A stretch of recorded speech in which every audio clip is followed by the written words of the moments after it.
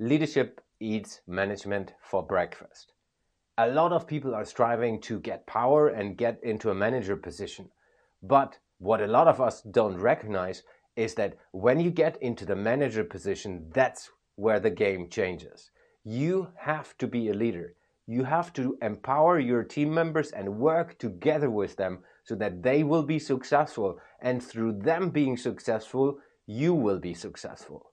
And that's what a lot of people don't understand, and they are just focusing on, I have the power, I can take decisions. It's the other way around. You got promoted to empower, not to be in power.